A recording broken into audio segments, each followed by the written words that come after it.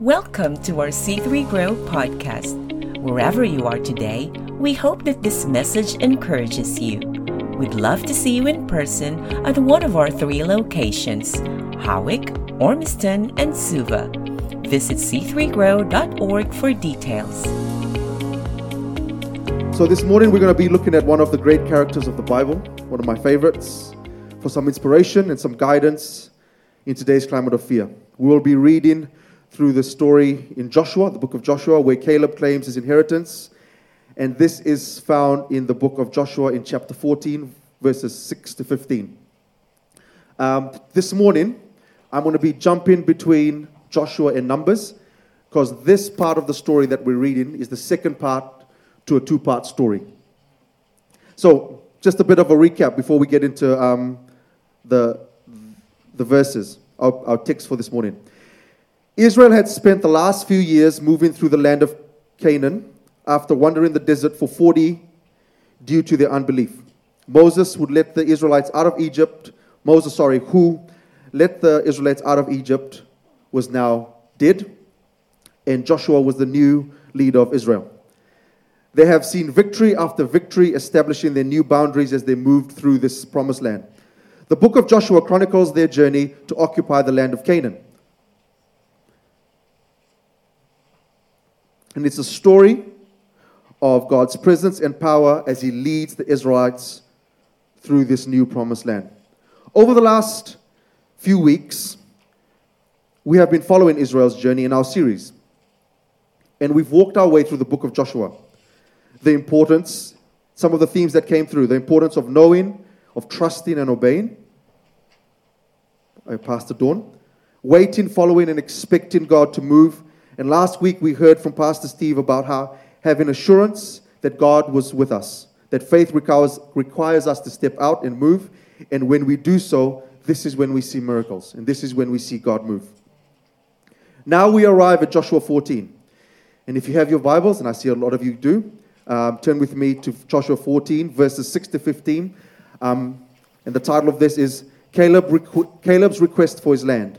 I'm reading from the NIV version. Verse 6.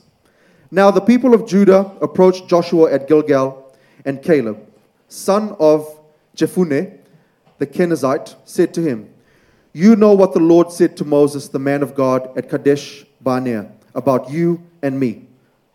I was 40 years old when Moses, the servant of the Lord, sent me from Kadesh Barnea to explore the land. And I brought him back a report according to my convictions.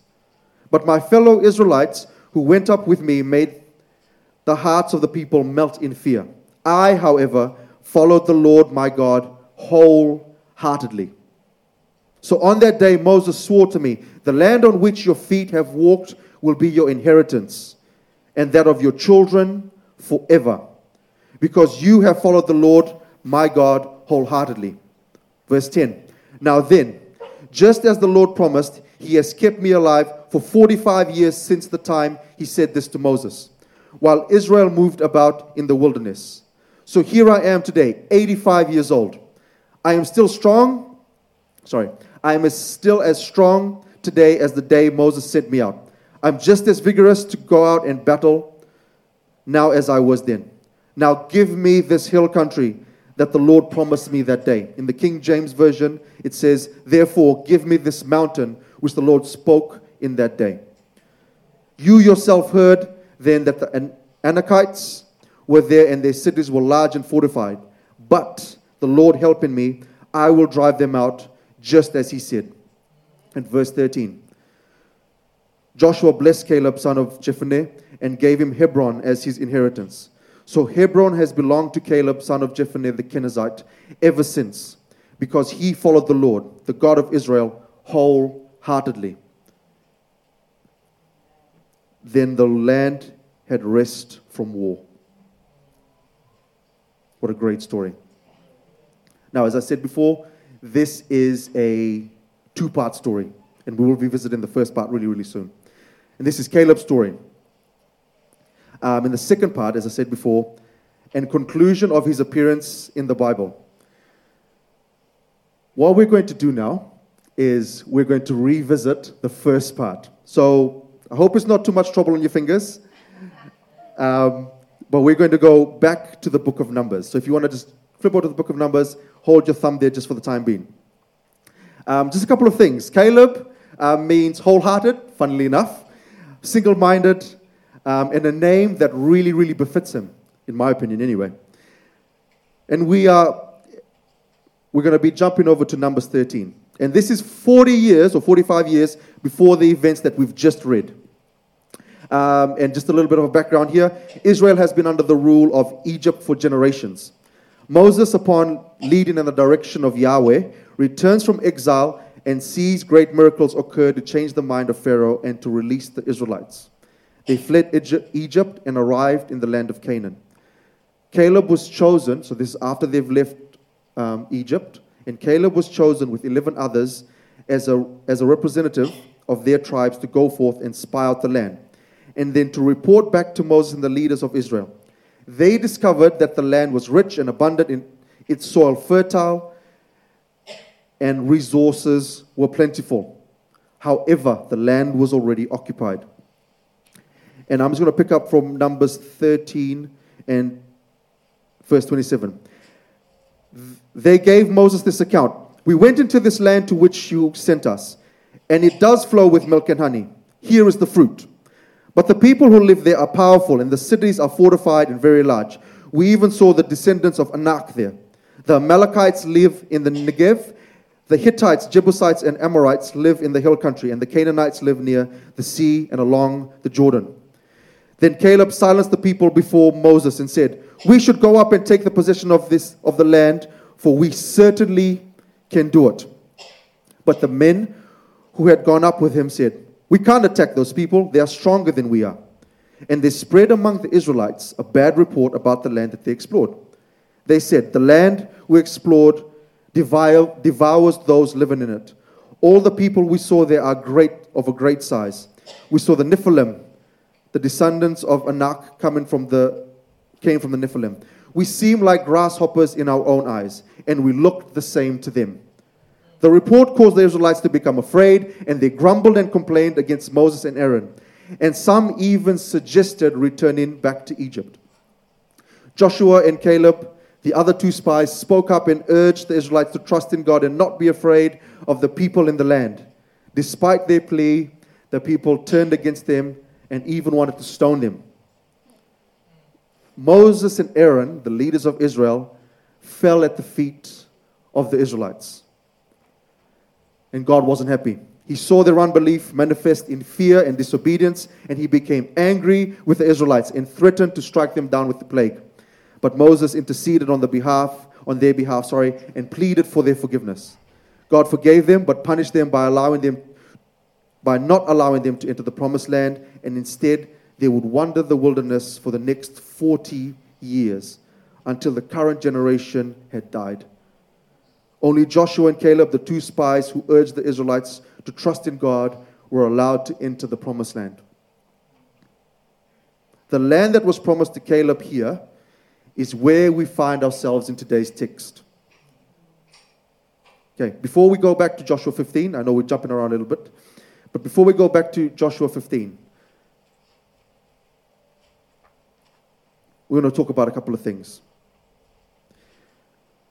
The thing that I was struck by is that all of these spies that entered into Canaan, including Joshua and including Caleb, all of them would have experienced almost the exact same things from their birth. All of them.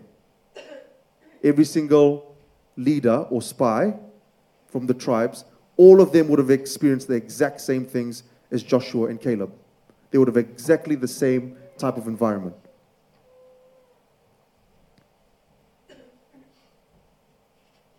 All of them, from their birth, were born into a race of slaves and servants, under a brutal dictator and ruler in Egypt. All of them. They would have started out that way. All men would have heard of Moses' return. There would have been rumors and talks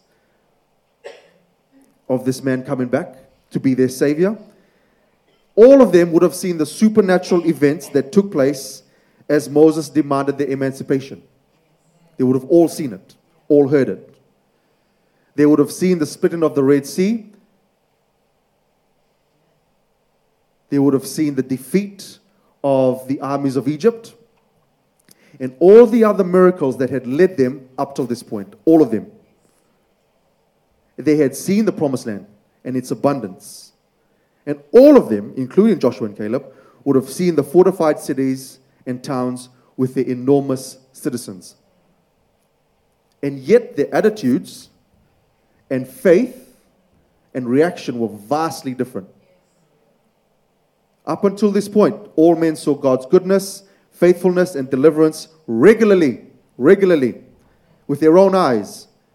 Yet when it came time to fight, to action, to claim what God had already ordained for this nation, we see all but two of the men's hearts falter.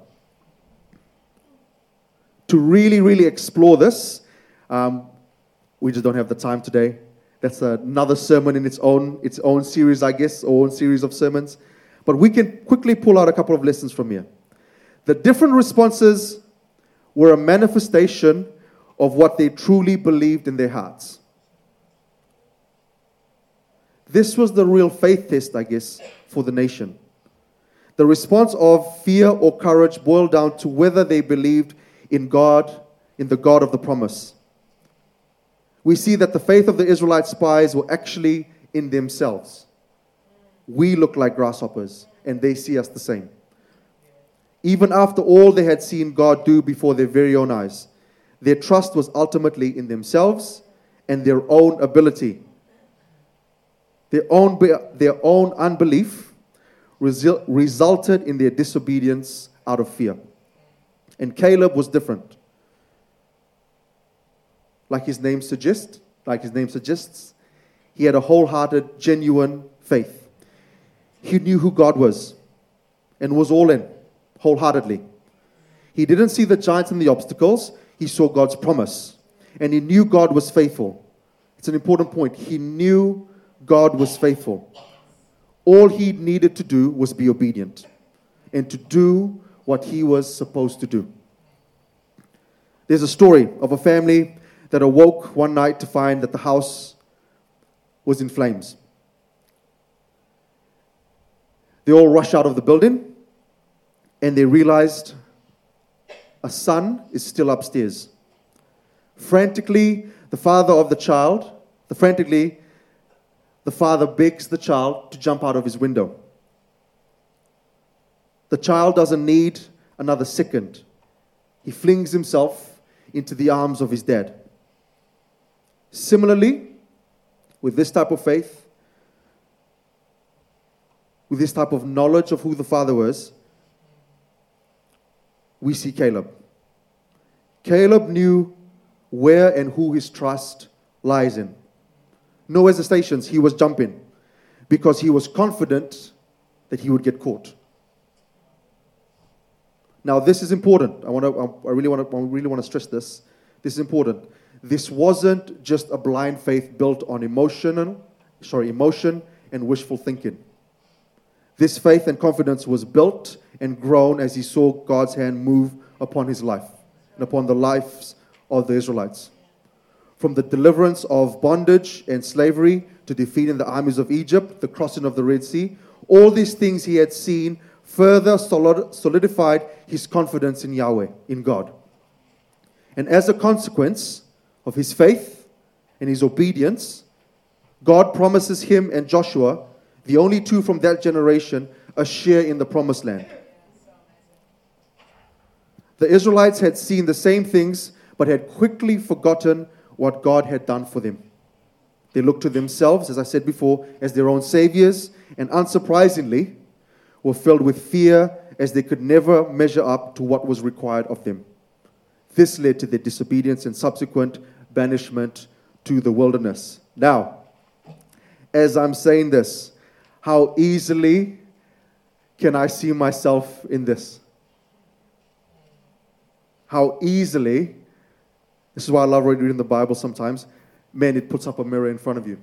It really puts up a mirror in front of you. How easily do I read myself in that text, in the 10. Now, we fast forward 45 years to Joshua 14. And Caleb comes to Joshua because he still remembers this promise. And he's here to claim what God had promised him. Which raises an important point, by the way, that this promise was given among other people who confirmed it. That's an important thing to note. And we have learned that Caleb has a heart that is wholehearted, trust in, and has great confidence in God. He did not fear, or let fear, he did not let fear or the possible challenges get in the way of his pursuit of God and his promises. He also didn't let his age or time dampen his resolve to fulfill what God had promised. Some of the big lessons that we can learn from Caleb. Number 1, in verse number 12, is pray and ask. Boldly approach God and make your requests known. Not because of who you are, but because of who He is. Caleb was confident in his approach.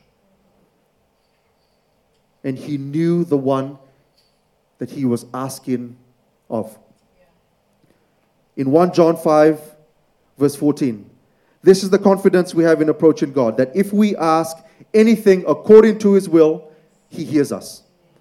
In verse 15, and if we know that He hears us, whatever we ask, we know that we have what we asked of Him. Confidently make your requests known in line with His will. This word is especially, I believe this word is especially for those who've heard the voice and promises of God in their lives, and for whatever reason, age, timing, giants, whatever it might be, I believe this is for you. Please don't let fear keep you from obeying God. I'll say that again. If that's you, you've heard the promises of God, you've heard His will, you know His will, and for whatever reason you've been wandering away, or been wandering around, please don't let fear keep you from obeying God. And as a church, as we move and navigate our way through a fear-drenched world, don't let us be disobedient to the call of God on us. Don't let us be disobedient to the call of God on us because of fear, because of anxiety. We serve a good and gracious God, one who has delivered again and again and again and again. If we were to take the time to list everything that God has done for us, every prayer He answered, every time we've seen Him move, and even the times that we may not have seen Him move, but afterwards in hindsight, we did, we'd have books and books and books of our own lives of where we've seen His goodness and grace and movement. Okay? He's a good God. And when we approach Him, let's do so with boldness and with faith in who He is, a God that delivers on His promises. Let us continually meditate on His word, but also let us go back, revisit, remember the countless times that He has shown Himself to be faithful when we have followed His leading. My second point, first point was pray and ask. Second point, be prepared to move, to proceed. After we've made our requests known, we are to make ourselves available and prepared to be obedient. This is Joshua in verse 11. I am still as strong today as the day Moses sent me out. I'm just as vigorous to go to battle now as I was then. And in verse 12, you yourself heard that the Anakites were there and their cities were large and fortified. But the Lord helping me, I will drive them out just as He said. Just as He said.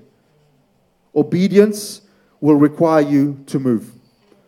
Steps of faith are required as we move on our journey with God and in His will, individually and as a church.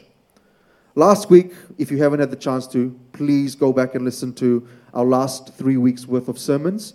Last week in particular, Pastor Steve spoke about this very thing. The story of Peter leaving the boat to meet Jesus in a storm.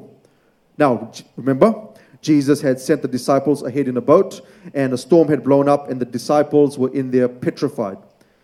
Jesus walks out on the water, walks out to them and calls Peter. And then Peter walks to him. And this is the point that Pastor Steve made, which is crucial. There is a natural step before the supernatural occurs. I thought that was profound. There is a natural step before the supernatural occurs. Be prepared to proceed. Don't let the possible obstacles or giants or fear keep us from being obedient. When God's will is confirmed, there is a gap between where you end and where His power begins. Don't hesitate to jump across. Our third point today. After prayer and after we've proceeded, then it's the time to possess, to take hold. To firmly take hold of the promises in obedience. To possess is to make something yours, to own it. When you possess something, especially the promises of God, you have an air of respect around it. You hold on to it with a sense of gratitude. Holding on to the promises of God will require daily acts of sacrifice and surrender to God, so that the decisions you make and the direction you move with the promises is what God has in His will for you to do. It is after we have prayed about the promises of God, proceeded and moved with obedience, and taken hold of what He has in store, is where we will find deep peace in the assurance that we are in the will of God. I don't think there's anything else in the world that can bring you peace than knowing that you are obedient in the will of God. Please hear me though. Please hear me though. This is not a promise of a trouble-free life. This is not a promise of a trouble-free life. It doesn't say, where was I? A trouble-free life. If anything, even Jesus stresses this, if anything, this is a call to take up your cross. And follow Christ. And following Christ is like heading into the hill country. The giants and the battles are inevitable. However, the Bible promises us peace. Philippians 4. Do not be anxious about anything, but in every situation, by prayer and petition, with thanksgiving, present your requests to God.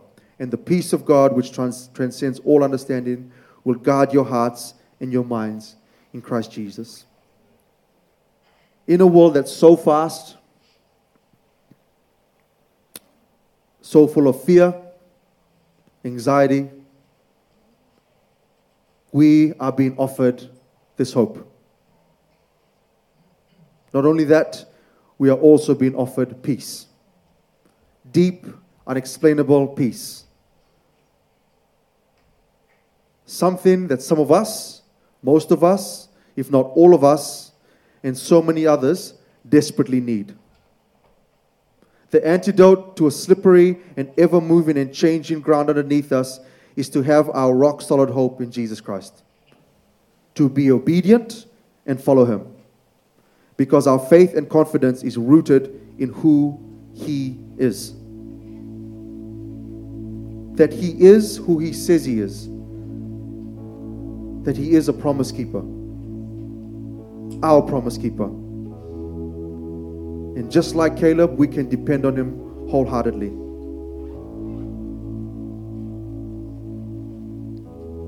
And the very first steps, I guess the natural step in this case, the very first natural step is to completely surrender to God.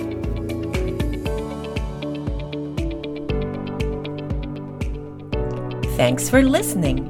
We hope this message has blessed you. For more information about our church, you can find us online at c3grow.org.